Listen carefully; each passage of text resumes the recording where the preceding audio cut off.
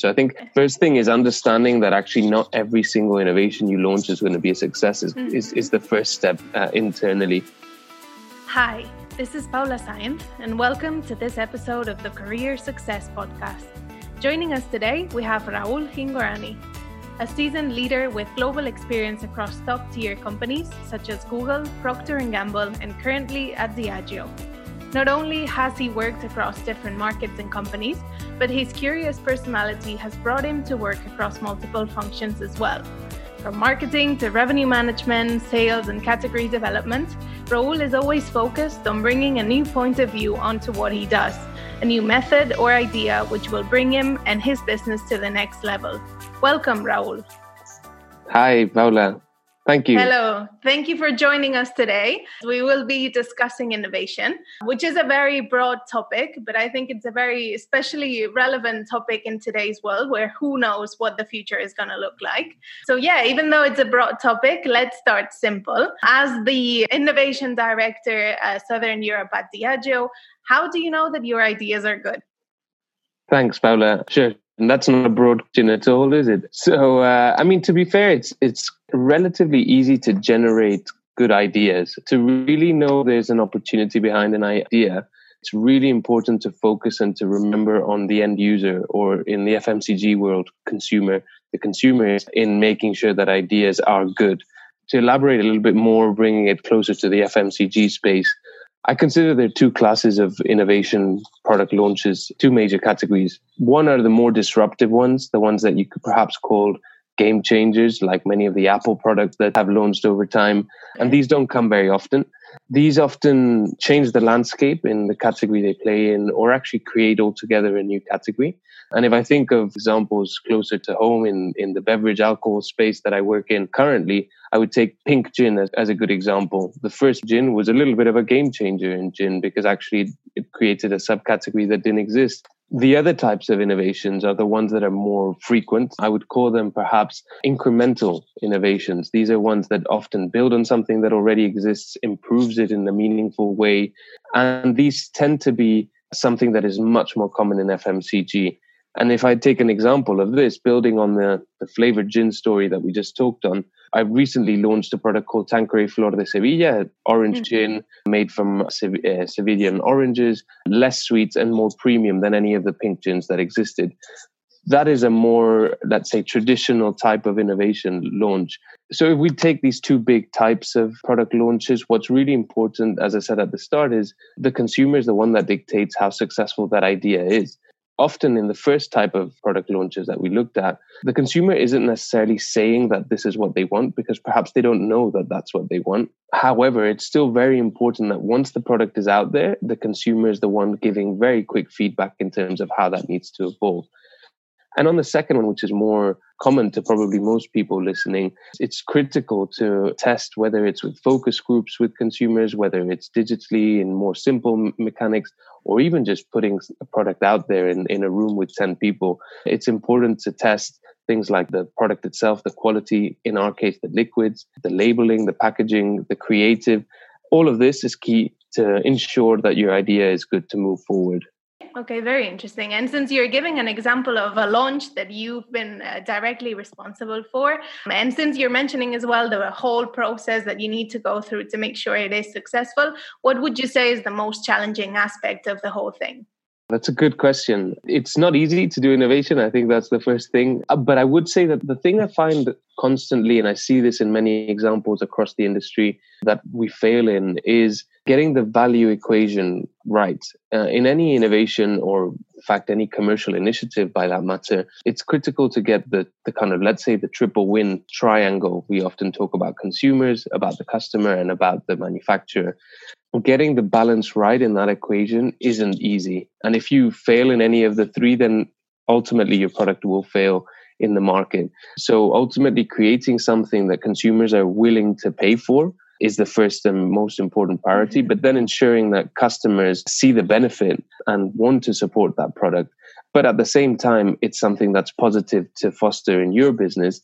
That balance sounds relatively straightforward, but actually I think is where many products perhaps are smaller than they could be, and then ultimately fail. If I think of other parts of the process like manufacturing or even developing packaging, all of that stuff is not easy. And it varies a lot by industry. We've got a very strong team that finds that quite straightforward to build new products and put them out there. So once you create that muscle, that isn't actually the toughest thing to do. But I would go back to this kind of value equation piece as the hardest thing to land. And speaking of one of the parts of the triangle that you were mentioning, in terms of the customer, the retailer, how would you say, or how do you convince them not only to buy on your product, but to be actually passionate about it and to believe in it as much as you do? How do you approach that at all? I would break it down into a few things. And the first one sounds quite simple, but it's really important. So I'd call it the basics. The more you've demonstrated to your customers that with the different launches you have been able to bring to them, you are delivering, particularly against their timelines, the operational bits and pieces they need, the more confidence they have that when you're going to bring them a new product, they trust that it's going to work operationally into their system. This, again, sounds a little bit less engaging, but actually it's key. And if you don't get this right, as much as you get someone to fall in love with your product, they don't have any confidence in wanting to support your launch. So that would be the first one. And here I'm talking about simple things like the product specifications they may need for their system or pack images for their website. That kind of thing is really key.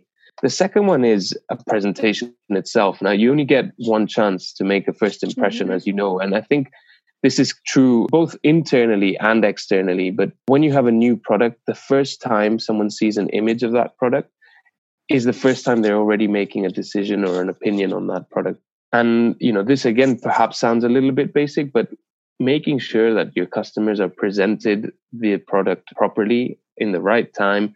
If you need a confidentiality agreement to do so, so be it. But there have been a number of times where, customers have asked us about a new product because they've seen it somewhere else. And that's not the best way to find out about a product. So pretty straightforward, but ensuring that, you've created a muscle to provide the right information and you're presenting the product itself in the right way to customers are the two big pieces you need to get out of the way up front. And then it's all about engagement. That would be the third block for me. Making sure that customers, and I'm not only talking about your main point of contact with your customer, I would be talking about anyone involved in that supply chain, whether it's supply, it's their finance team, marketing, whoever it is.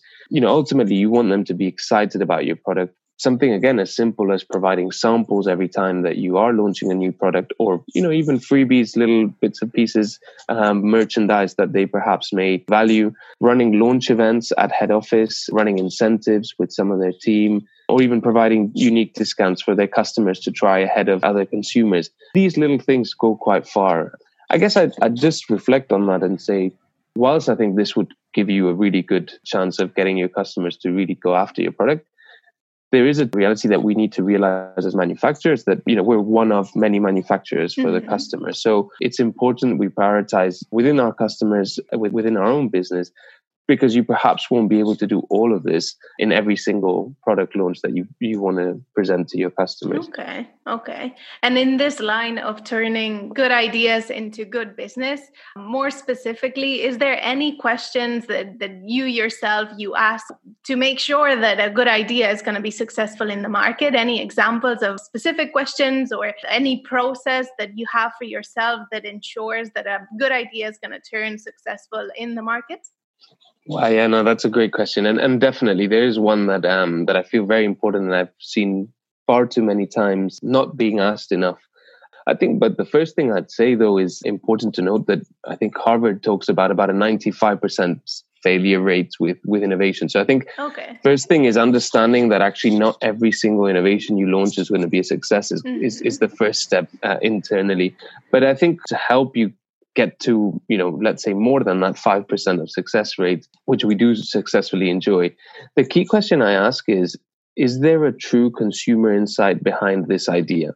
Because often when you get marketing and project managers all put together, they really fall in love with their idea. They often are blind to actually understanding, whether other people would actually fall in love with it. And so at every step of the way, it's really important to ask yourself, what is this solving for? What is the problem that we're going to be able to solve with this product? Or how am I really enhancing a consumer experience in a meaningful way through this idea. And if you yourself don't get moved with the answer that you have to that question, it's probably not going to cut it. Mm-hmm. And I think that is really important to remember.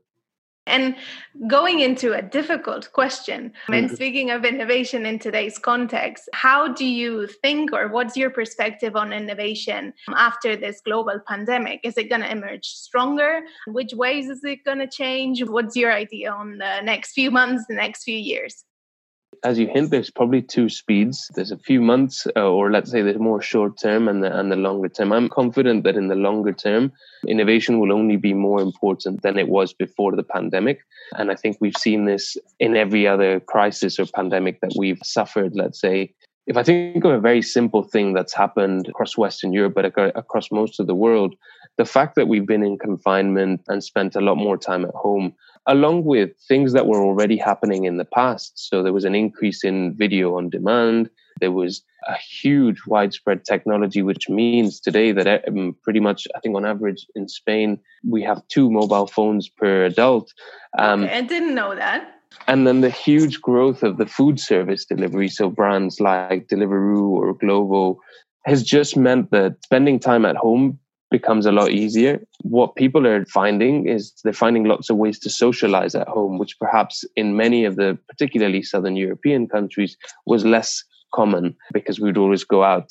This trend alone is something that was happening already over time, but this pandemic has hugely accelerated that and often has created a lot of that increase in the digital space as well.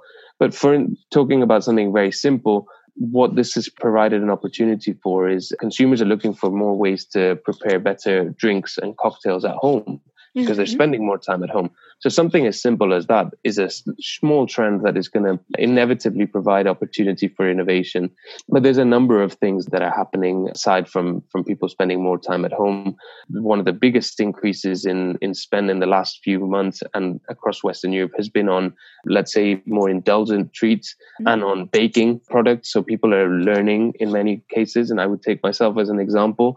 I hadn't baked anything in my whole life. In the last 5 months, I've baked all sorts of things, whether that's cookies and cakes. Same here.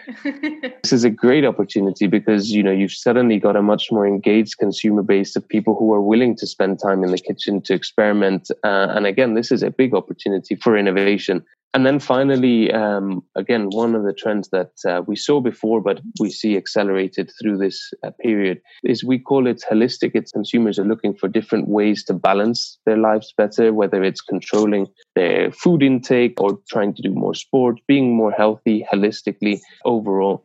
And that's something we see again accelerated. So perhaps huge opportunity for innovation when we come out of this pandemic. I do think that in the short term, innovation will suffer a little bit. It is only normal as customers are also rationalizing their ranges. Consumers are able to experience less things when they're out of their home and try things. So that will come in the way. But in the longer term, as I say, I think it will be even stronger than it was going into this crisis. Okay. Well, Raul, thank you so much for giving us your perspective on kind of a little bit more clarity on what's going to happen regarding innovation and of course, your insight on the topic. It's been a pleasure. So thank you so much for being in today's podcast. Thank you so much, Paula. Pleasure being here, and I hope to speak soon. Yes, and thank you so much to our listeners as well, and see you in the next edition of the podcast. Bye. Thank you. Bye.